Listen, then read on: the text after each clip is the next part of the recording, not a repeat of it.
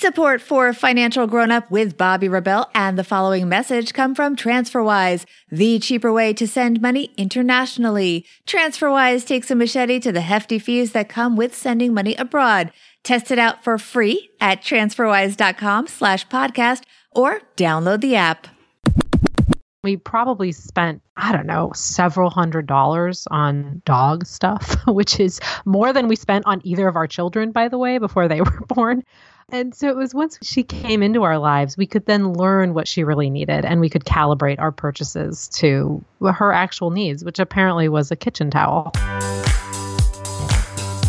You're listening to Financial Grown Up with me, certified financial planner Bobby Rebell, author of How to Be a Financial Grown Up. And you know what?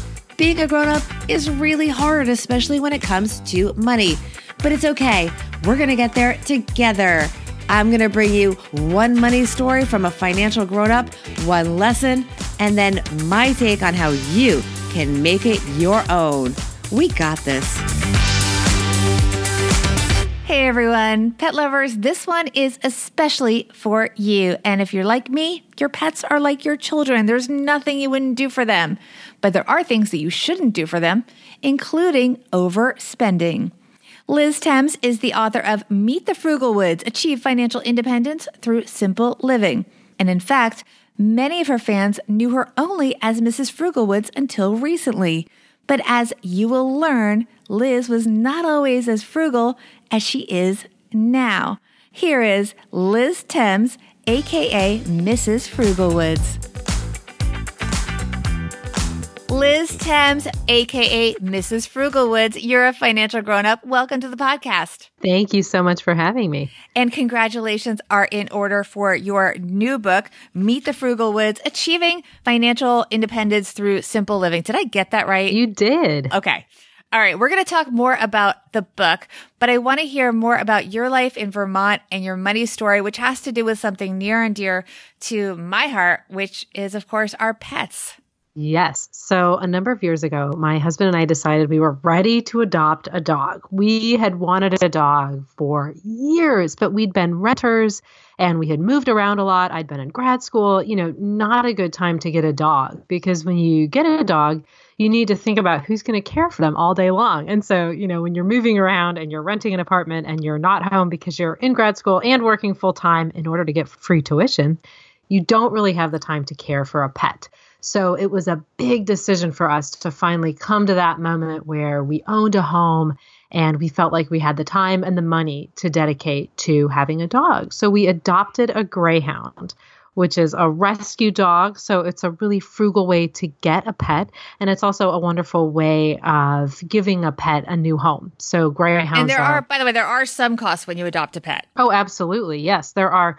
It's like with children, there's just kind of the costs just keep on going. But yes. So you do pay a fee when you adopt a dog. And then you need to think about their long-term health care as well. One of the things that we thought when we first adopted our dog was that she needed everything. We had waited years to get this dog. We were going to lavish her with all of the wonderful dog things. So we went to PetSmart and just cruised the aisles and bought, we need this, like impulse shopped for this dog and bought all these toys, all of these Kongs. You know what those are? You put peanut butter in it. What's a Kong? It's like this round thing that you put peanut butter or treats in, and the dog. Are dogs supposed to eat peanut butter? Purportedly. I don't know. They stick their snout in it and lick it out. I don't know. I have like But 4 are they supposed to eat peanut butter? I don't know. I don't know. They told us that she could. Okay. But our dog had zero use for all of this stuff. She looked at it, was like, no thanks, and took a red kitchen towel out of our kitchen and said, this is my toy. And she decided that, she really didn't need a lot in life. And that was a great lesson for us that we kind of had bought into this consumer notion that in order to be good dog parents, we needed to provide all of this stuff for her, when in reality, all she needed was a safe, warm space and lots of walks and playtime outside.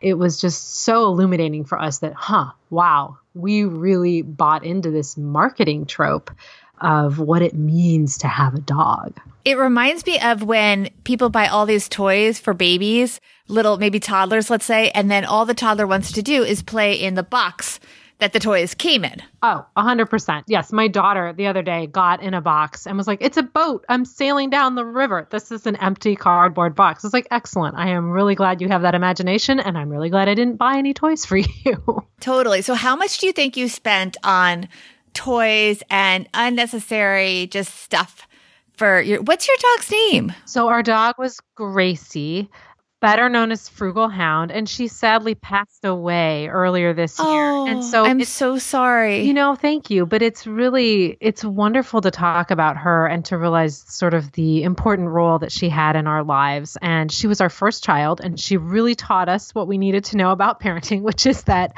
we did not need to buy a ton of stuff. And it's also true that we bought things preemptively before she was even part of our lives. And we probably spent, to your question, I don't know, several $100s on dog stuff, which is more than we spent on either of our children, by the way, before they were born.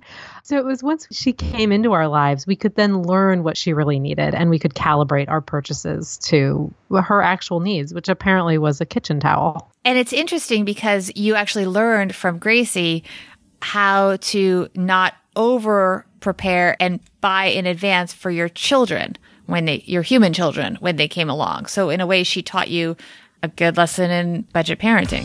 Absolutely. So what is the lesson then for our listeners, and how can this apply not just to pet owners, but to everyone? We are surrounded almost every single day by messages that tell us we need more stuff. There is always something more to buy for whatever phase of life you're in. Whether you have pets or you have kids or you don't have either of those things, but you have a great interest in hiking or rock climbing or whatever it might be, there will always be this huge list of things that we're told that we need. And I think marketing really makes us feel as though we need to have those things in order to be happy and to be fulfilled and to be able to do the things we want to do with our lives. But what I've realized over the years is that there really is no way to buy happiness. There is no way to sort of own everything that you need to own, because as soon as you reach that point, you'll realize there's more stuff, or you need newer stuff or bigger stuff. And this applies to, everything from houses and cars all the way down to the clothes that we wear and the food that we buy. And so I think when you can sort of step outside of that consumer carousel and really identify what it is that you actually need on a daily basis, you'll realize it's quite a bit less than we're told we need. And you also, it seems, learned that you can wait, that we live in such a culture of abundance here in the United States that had you waited to buy the dog toys and evaluated whether you need them, it's not like they wouldn't have been there. There's no fear that it won't be there if you don't buy it in advance. And the same thing applies for children and for ourselves, that we don't necessarily need to stock up ahead of time. We can, kind of almost like the stores now do with an as-needed inventory. We can almost act that way for ourselves. So true. And I think we often have this scarcity mindset that, we won't have enough or we won't be able to provide for our kids or our pets or our families, when in reality, we probably have plenty and we probably can make do with what we already own. And then my other favorite thing to do is source things used. So used cars, used furniture, used stuff for my kids. You can save 50, 75%, sometimes 90% off of what something would have originally cost just by getting it used. And there are so many sources right now of used things. Craigslist, of course, everybody knows about. Buy nothing groups, buy and sell groups on Facebook, just talking with your neighbors and friends, finding hand-me-downs, of course, finding fantastic things on the side of the road, which I advise caution, but really can be done to great effect. And essentially looking at ways to not buy new. And this not only saves you money, but is environmentally friendly. It takes away a lot of that paralysis by analysis that I get when I'm looking on Amazon and reading, 500 reviews. Like, I don't know which, toddler sippy cup to buy. If you just get it used, you kind of remove all of that stress and time from your search. And for your money tip, Liz, you're going to help us all live healthier for less. Yes. So it's often possible to exercise for free by bartering or trading with your exercise studio. So when I lived in Cambridge outside of Boston, I volunteered at the front desk of my yoga studio in exchange for free yoga classes.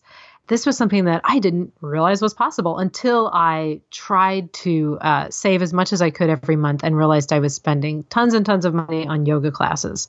I think it's easy for us to look at exercise and think, oh, that's, I'm happy to spend money on that because it's a good thing. And it is a good thing, but you can often do it for free. And I've heard from readers who have accomplished this at CrossFit studios, Pilates, ballet, just about any type of exercise, that the studio is often looking for this opportunity to make a barter or a trade. So I used to take out the trash, sweep the floors, work at the front desk, free yoga. So how much do you estimate you saved? Doing that, it was thousands of dollars. It's another great example of how costs really compound over the course of a year. So you might only be spending $50, $100, $200 a month on exercising. But when you think about how much that is over the course of a year and how much that money could do for you if you instead invested it or used it in a wiser way, it really becomes pretty profound. And when you start to apply this to every line item in your budget, then you really can start to see astronomical savings. So how did you approach the yoga studio? Because a lot of people might say, well, that's great, but that's kind of a weird conversation to be a client there and just sort of say, oh, can I take out the trash and go to yoga for free? I mean, how did that actually happen? So fortunately for me, they had a poster up that advertised this program. And so I was able to just email the email address on the poster. But I know that this type of work study program often exists in studios. And so you can just ask, do you have any type of work study program where I could volunteer in exchange for classes? And if they say no, nothing is lost. They've said no. If they say yes, fabulous. You've now got an opportunity to get free classes. All great. I love that idea. All right. Tell us more about your book and where people can find you. So the book is Meet the Frugal Woods, Achieving Financial Independence Through Simple Living. And it is a memoir about the financial journey that essentially I've been on and that ultimately led me to living on a homestead in Vermont. And you can find the book on Amazon, at Barnes & Noble, at any local bookstore, anywhere that books are sold. And where can people find you? Social media, website, all that good stuff. Sure. So it's all Frugal Woods across the board. My website is frugalwoods.com, and you can find me on Twitter, Instagram, and Facebook at Frugal Woods. Liz, you are wonderful. Thank you so much for joining us. Oh, thank you for having me. Okay, everyone. Liz totally delivered in this episode, especially with taking the lessons from Buying Habits with Gracie and then taking those lessons and applying them when she became a parent to humans. Financial grown-up tip number 1. Liz talked about buying used stuff for your kid. Don't forget to sell stuff. For example, we were gifted an incredible and very pricey stroller when my son was born. We kept it in good shape. And when he outgrew it, we posted it in a Facebook group and we were able to sell it to a local person for more than half the original cost, which was still several $100s. So it pays off. Financial grown-up tip number 2, a word about pets. They are expensive. And while you can easily avoid luxury pet wardrobes, if that's your thing, that's fine. But you can avoid it. It's a choice. You cannot neglect their health. So make sure you have a very big budget for that. I can take my Morkie in for a checkup and a routine vaccine and walk out with a very large bill. I also want to talk about pet insurance. It is also very expensive and can be limited in its coverage. In many cases, it is not something that makes financial sense if you do the math. But my family decided to have it for our Morkie for one reason. We never wanted to make a health decision about her after consulting our bank account. Pets' healthcare expenses, when they do need care beyond the routine, can put owners in very tough positions. You may be asked to pay, let's say, $1,000 for a bunch of tests. So how do you say no? And then the tests show the pet needs a procedure, another bill, and then therapy, and so on. It adds up, and our pets are priceless, but our money is finite. So at a certain point, you could be put in the position of saying, is so many more months worth this many more dollars? Well, the answer is usually going to be yes, because we're human and we love our pets. But the reality is that decision could very easily derail other financial needs, obligations, and plans. So if you get a pet, research pet insurance and make an informed decision. it is expensive. And usually it's only affordable if you get it when your pet is young. So it's worth being proactive early on.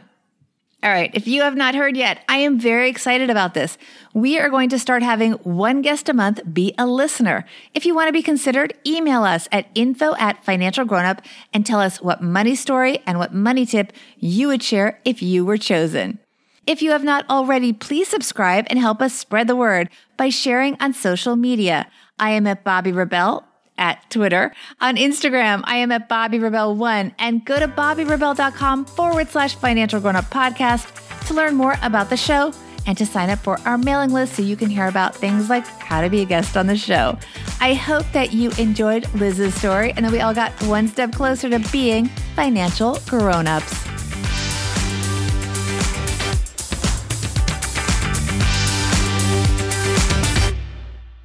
Financial Grown Up with Bobbi Rebell is edited and produced by Steve Stewart and is a BRK Media production.